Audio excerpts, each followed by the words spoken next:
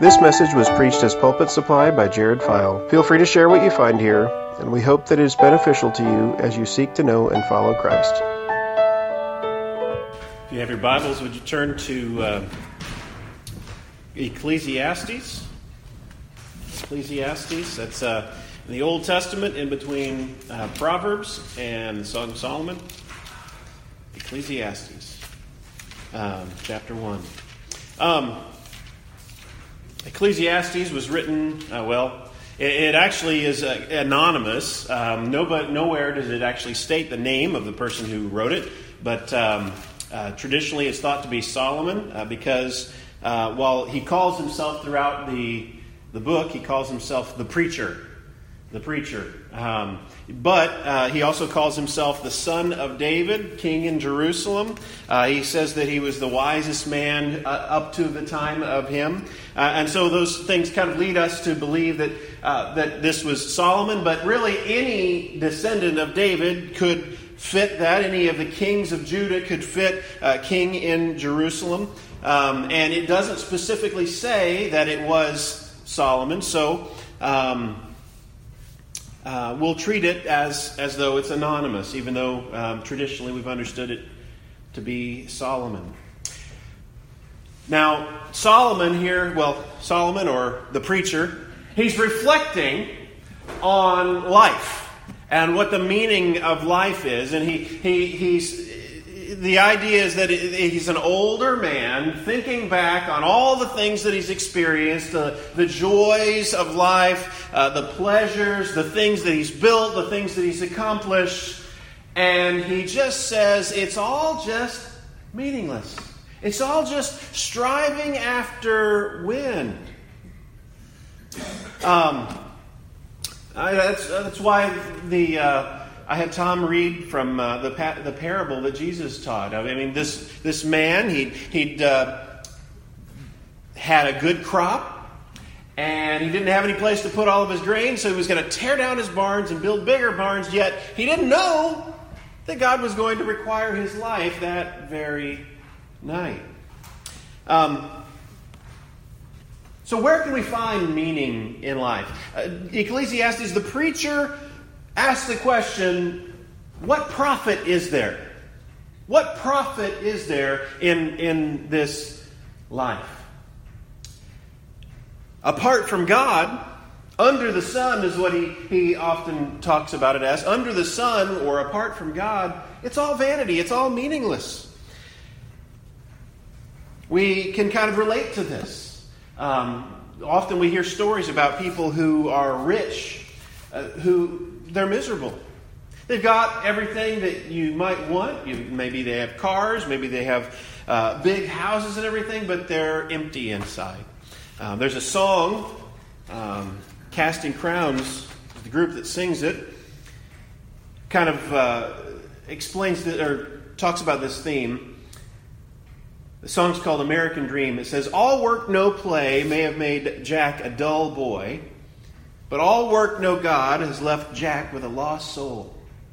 But he's moving on full steam. He's chasing the American dream, and he's going to give his family the finer things. Not this time, son. I've no time to waste. Maybe tomorrow we'll have time to play. And then he slips into his new BMW and drives farther and farther and farther away. Because he works all day and tries to sleep at night. He says things will get better in time. So he works and he builds with his own two hands and he pours all he has into a castle made with sand. But the wind and the rains come crashing in. Time will tell just how long his kingdom stands. Well, his American dreams is beginning to seem more and more like a nightmare with every passing day. Daddy, can you come to my game? Oh, baby, please don't work late. Another wasted weekend, and they're slipping away. Because he works all day and he lies awake at night and he tells them things are getting better. Just take a little more time. He used to say, whoever dies with the most toys wins. If he loses his soul, what does he gain in the end? I'll take a shack on a rock over a castle in the sand. Now he works all day and cries alone at night. It's not getting any better. Looks like he's running out of time. The desire for the accumulation of wealth, of things, of stuff, and just being able to accomplish things often leaves people empty. And that is what the preacher is contemplating. Let's look at our text, Ecclesiastes chapter 1, beginning in verse 1. The words of the preacher, the son of David, king in Jerusalem. Vanity of vanities, says the preacher. Vanity of vanities, all is vanity. What does man gain by all the toil at which he toils under the sun? A generation goes and a generation comes, but the earth remains forever. The sun rises and the sun goes down and hastens to the place where it rises. The wind blows to the south and goes to the north, and around goes the wind. On its circuits, the wind returns. All the streams run to the sea, but the sea is not full. To the place where the streams flow, there they flow again. All things are full of weariness. A man cannot utter it. The eye is not satisfied with seeing, nor the ear filled with hearing. What has been is what will be, and what has been done is what will be done. There is nothing new under the sun. And see, is there a thing of which it is said, see, this is new? It has been already in the ages before us. There is no remembrance of former things, nor will there be any remembrance of later things yet to be among those who come after. Let's pray. Father, we thank you for your word, and I pray that you would give us eyes to see and ears to hear as we hear from your word. And I pray that you give me strength. I pray that you would use me as your mouthpiece as I preach your word. Give me grace. In Jesus' name, amen. I've already commented about how it says, in the words of the preacher, the son of David, the king in Jerusalem. Because of that, it's often thought to be about the words of Solomon, son of David, king in Jerusalem. The words son of David ought to make us think of something beyond just Solomon, though. Son of David refers to anybody in that line of kings in Judah, the seed of David, who God promised David he would have a son who would sit on his throne forever. And so we go through the history of Israel. There's many kings that come after David.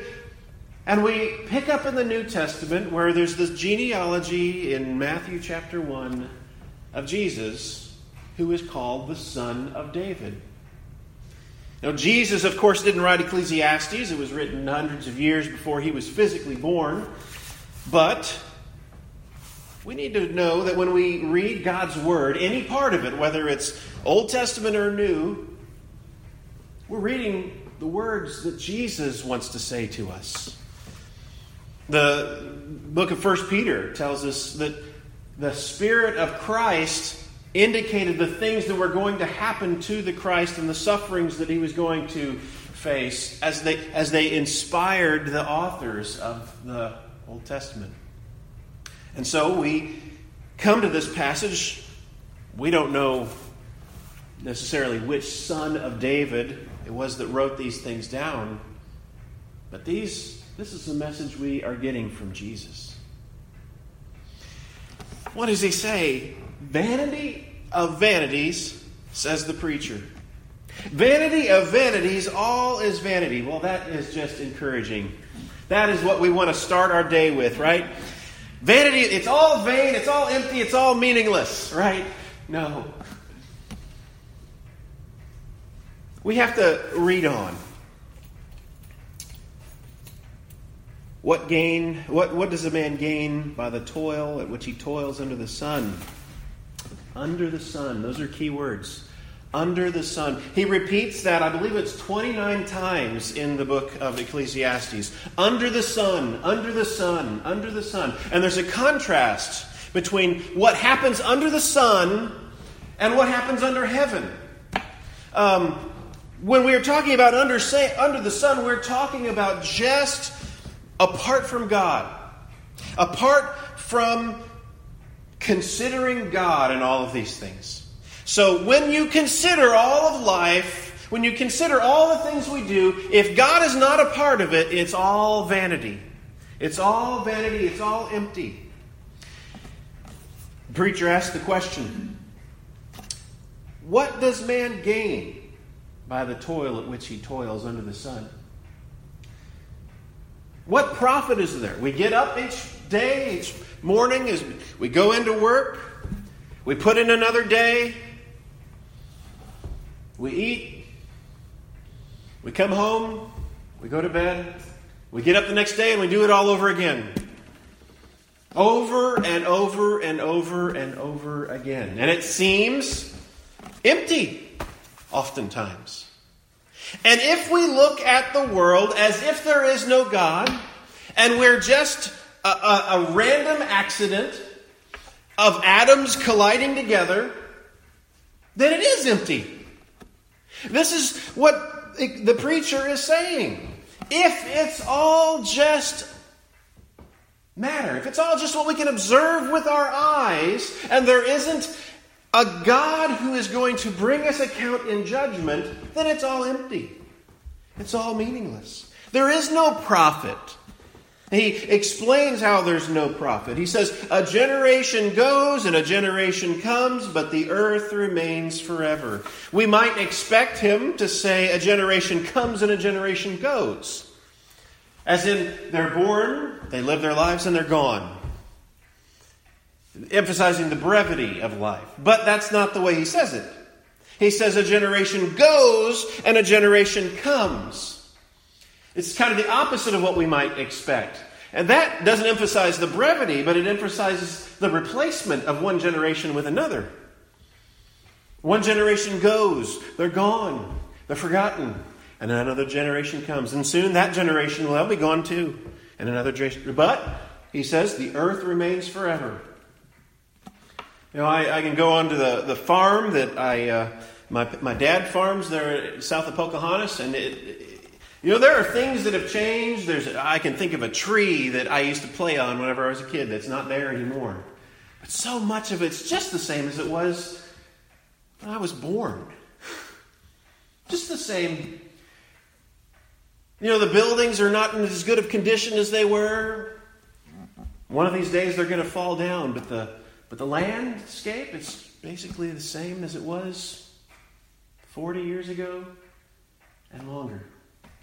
A generation comes, a generation goes, and a generation comes, and everything around us just looks the same as it always did. Then he says, the sun rises and the sun goes down, and it hastens to the place where it rises.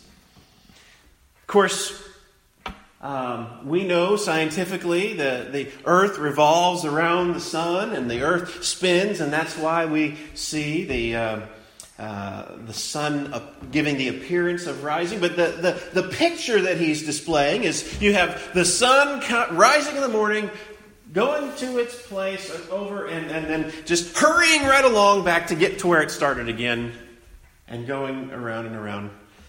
Just kind of phenomenologically what it looks like, what it appeared to them. The sun would rise, and go around, and then hurry along so that it could get back to where it started again. And never really going anyplace. Just on, circular all the time. And then the wind blows to the south and around the north, and around goes the wind, and on its circuits the wind returns.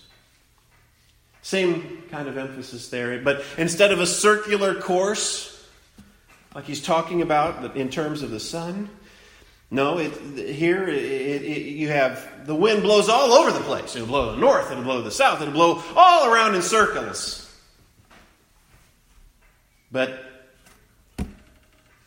You know, you have storms going in one day, and then another storm that looks just like the last one you had. This week looks like that. We keep getting storms that look just the same as the last one that came through. All the same patterns. What profit is there? We're just getting the same thing over and over and over again. And the storms that we get now, they seem so much like the storms that came through when I was little. Always following the same course. And he says, all the streams run into the sea, but the sea is not full. To the place where the streams flow, there they flow again. The picture there is of the water from all the streams. You think of the mighty Mississippi and running all the streams that are running into the Mississippi, and they run down to Louisiana and out into the Gulf of Mexico, but it never fills it up. We know scientifically, the water evaporates and goes into the clouds, and it comes back into a cycle of always coming back, and it's never full. Here, the preacher points to these things as an example that all things are weariness. Just the same thing over and over and over again. You're never finished. Maybe you feel like that sometimes at your job. Like you just keep on doing the same thing over and over and over. He says, all things are weariness. Man cannot utter it. It leaves you just speechless to think about it, to contemplate it. He says, the eye is not filled with seeing, nor the ear filled with hearing. We can just go on looking, and we never have so much of a view of something we just can't stop. It's always, we can keep on viewing and observing things, and we're never finished. Same with the ear. What has been is what will be. And what has been done is what will be done. There's nothing new under the sun. But then he challenges that. We often might get the idea, well, this is new. This is a new idea. Well, what about our technology? Well, yeah.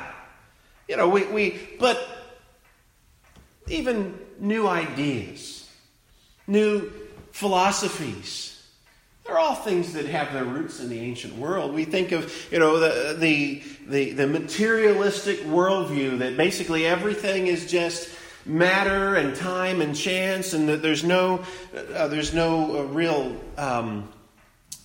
It's all just. There's just stuff, There's just materialism. That's been around for thousands and thousands of years. The Greeks even had the same idea of materialism. It's nothing new just because we call it science. And maybe we have an iPhone, but, it's just God's idea that we were able to do with all the materials that He gave us to be able to take dominion over. What has been is what will be. What has been done is what will be done. There's nothing new under the sun. Seems real encouraging, doesn't it? So far. Verse 11, there is no remembrance of the former things, nor will there be any remembrance of later things yet to be among those who come after. Ever take a walk in a cemetery? And you see all kinds of names, people you've never heard of. And maybe they're names that things seem familiar. Maybe a last name. I wonder if they're related to so-and-so. We live our lives, and 100 years from now, who's going to remember me? Who's going to remember me? And when the people that are famous today, Justin Timberlake, Britney Spears. Who's going to remember them 100 years from now, 150 years from now? Nobody. Nobody's going to even remember them. So what's the point? What is the point in all of this life? Again, I have to remind us, Solomon, or the preacher, is looking at all of this under the sun. Under the sun. And that's apart from God, apart from His care, apart from His being in the world. But Solomon, or the preacher, doesn't end Ecclesiastes with here. We're just beginning Ecclesiastes. Later on in the book, he tells us that the best thing man can do is to fear God, to remember our Creator in the days of our youth. When he really gets to what the meaning in life is, that's where he goes. And beyond that, Solomon, and the preacher, I keep tripping up on myself, the preacher, God revealed Himself progressively through time. He didn't tell all the Old Testament authors everything that would be. So in Ecclesiastes, you don't really have a full-blown picture of any kind of resurrection. Instead, the preacher says, you have the wise man and the fool, and they both go to the same place. They both die. They both go to the grave. You put them under the ground, you kick some dirt on top of them, and they're dead. But in the New Testament era, we know Jesus defeated death. He rose from the dead on the third day. Oh, death, where is your sting? Oh, grave, where is your victory? And when Paul says that in 1 Corinthians, he follows that up with the fact that we know that because of the risen Lord, our labor is not in vain. In the Lord, our labor is not in vain. That's what Ecclesiastes is reflecting on. What profit do we have? It's all vanity apart from God. But Paul tells us in the New Testament, because of Jesus, because of the resurrection, our labors are not in vain. The fact that one day we will stand in judgment. The man who had built new barns to be able to hold all these things, but yet his life was required of him that night. He was going to stand in judgment before God. The fact that one day all of us will stand in judgment before God brings meaning to our life. It's no longer just the rat race of doing the same thing over and over and over again. But one day we will stand before our Creator. And He will look at our lives and we will be brought into account. That brings a significant amount of meaning into our lives. It's not just a hamster wheel. What we do with our lives does matter. Because Jesus rose from the dead. We have hope. We have hope beyond what the preacher here speaks of. We have hope because we have a risen Lord, that our labors are not in vain. And one day we can have said to us, "Well done, good and faithful servant." If we look to Jesus, the one who defeated death. We look to Him, the one who died for our sins and offers grace freely to those who look to Him. The unbeliever who does not believe in God, does not believe that Jesus rose from the dead, does not believe, what do they have to have any hope in? If this world is all there is, if we just die and go into a grave, where do you find your hope? It is not surprising when so many people no longer believe that we will stand in judgment before God one day. When so many people just dismiss the idea that we live in a moral universe. Because of the emptiness, because of the despair that's there, they try to escape it in all kinds of things. Just 2 weeks ago, I heard about a young man in Pocahontas that died from a heroin overdose. And it seems like we hear about those things all the time. Heroin it's a narcotic. It causes you to deaden yourself. You can't feel anything anymore. And the purpose for using a drug like that is to escape the meaninglessness. You want to have meaning? Don't escape. Look to Jesus. He makes life meaningful. And while we fall and while we fail in this life, we can be forgiven. We will all stand in judgment. But we don't have to stand alone. We have Jesus who died for us. If we look to Him, we look to Him as our substitute. Then we can stand before God on that day of judgment, and He can say to us, "Well done, good and faithful servant."